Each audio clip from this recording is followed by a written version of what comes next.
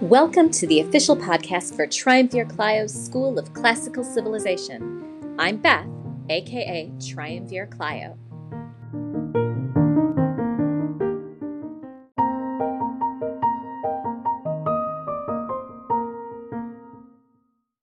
Hello again, welcome back. Thank you for sticking with me. Today is the first episode that will follow the new format in which I'm going to read directly from the text instead of giving you a summary.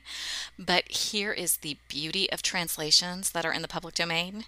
You are allowed to change them and change them. I undoubtedly will, especially with what we're working on right now. You'll recall today we are continuing the Bibliotheca. We are up to Book 3, Chapter 9.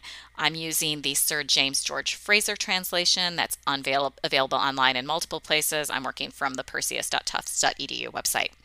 Or again, that's my starting point, this Fraser translation. When we left off, Callisto had been turned into Ursa Major, but her son Arcas had not been turned into Ursa Minor. So today we will learn more about Arcas's descendants. I will try to pronounce all of these names without stumbling too much. So to begin, the Bibliotheca of Pseudo-Apollodorus, Book 3, Chapter 9, translated by Sir James George Fraser, with some revisions by yours truly. Arcas had two sons, Elatus and Aphitus, by Leonira, daughter of Amyclus. Or maybe their mom was Meganira, the daughter of Craco, unless you ask Eumelus, in which case their mom was the nymph Chrysopelia. These divided the land between them, but Elatus had all the power, and he begat Stymphalus and Pyrrhus by Laodice, daughter of Cinyras. And Aphitus had a son, Alius, and a daughter, Sthenoboia, which I just love to say, who was married to Proteus. And Alius had a daughter, Auge, and two sons, Cepheus and Lycurgus, by Neaera, daughter of Pyrrhus. Auge was seduced by Heracles and hid her baby in the precinct of Athena, because she was the priest of Athena. But the land went barren, and the oracles declared there was impiety in the precinct of Athena, so she was found out and delivered by her father to Nauplius to be put to death.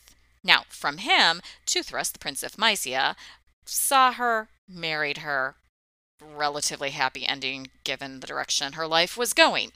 But the baby was exposed on Mount Parthenius.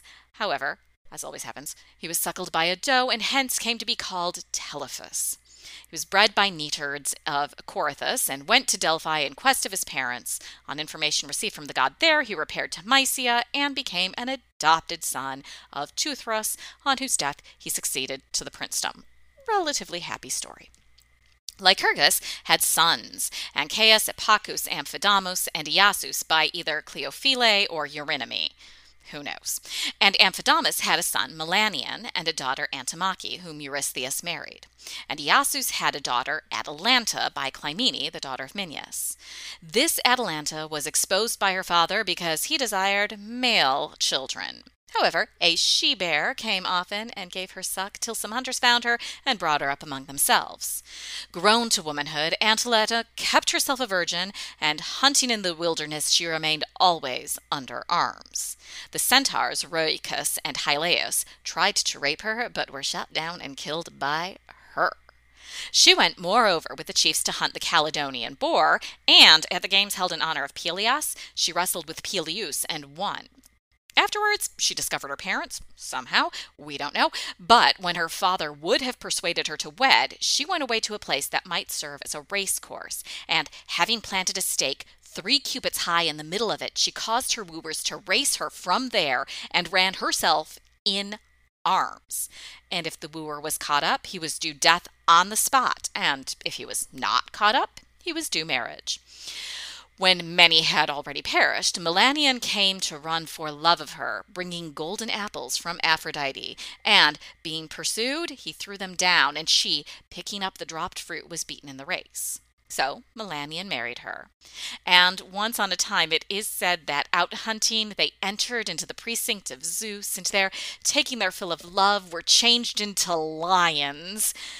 Unless you ask Hesiod. Some others have said that Atalanta was not the daughter of Iasus, but of Gonios. And Euripides says that she was a daughter of Menalus and that her husband was not Melanion but Hippomenes.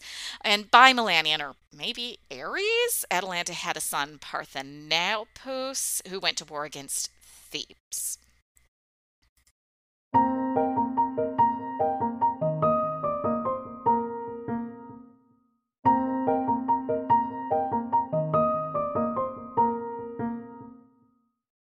So that was a lot of names. And I think we're going to find that I get to have a lot of fun trying to pronounce things in the Bibliotheca. And you can also see why this is an interesting source. The author doesn't spend too much time on anything, and I also could not help myself providing commentary as I was reading it out loud. Anyway, what does this make me think of? Honestly, whenever I think of Atalanta and the race with the golden apples, I personally always go to a place that children of my generation remember. It's a place by the shining sea. It's a place where the horses run free. It's in the green country. Yes, that's right. It's a place where you and me are free to be. You and me. I love the retelling of Atalanta that's in Free to Be You and Me. And yes, I will put it in the blog. It's there waiting for you to enjoy if you are not already familiar with it, or relive if, like me, you are and could probably recite the whole thing yourself. Anyway, I like to think that maybe in the version of her story that ends with Atalanta and Melanion being turned into lions, that it is as happy of an ending as the version that is told in Free to Be You and Me.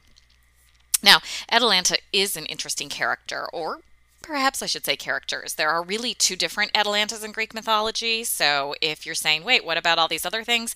Different Atalanta. This is not the same one as the Atalanta that we saw when we covered the Argonautica, which does explain why our author doesn't mention that in this very brief story of her life. So for today's purposes, I'm going to stick with the Atalanta presented in this text.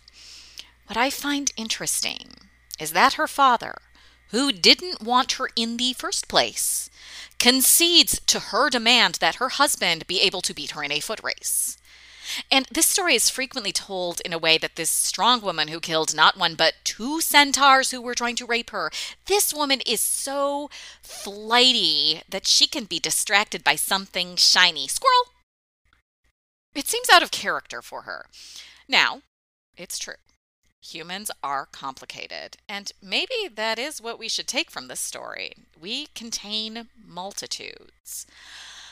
But maybe there's something we're missing. That moment when Atalanta sees Melanion and thinks, ooh, I like him. And then he tosses that first golden apple, and she sees her chance to throw the race in his favor. So what do you think? What do you think of Atalanta or Arcus or anything else that was covered in this story? Pop over to the blog and share. It's at triumvirclio.school.blog. There's, as always, a link in the show notes. The current plan for the next episode is to continue with the Bibliotheca, which will be Book 3, Chapter 10.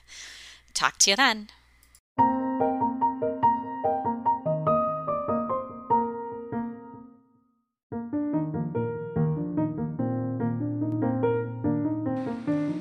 You can join the discussion of this and everything covered in this podcast by following the link in my show notes. And if you're enjoying what you've heard so far, please consider supporting the show with a monthly donation of your choosing, just like public radio. And please also consider giving a 5-star review on your podcatcher of choice so that more people can discover the fun that is Triumvirclio's School of Classical Civilization.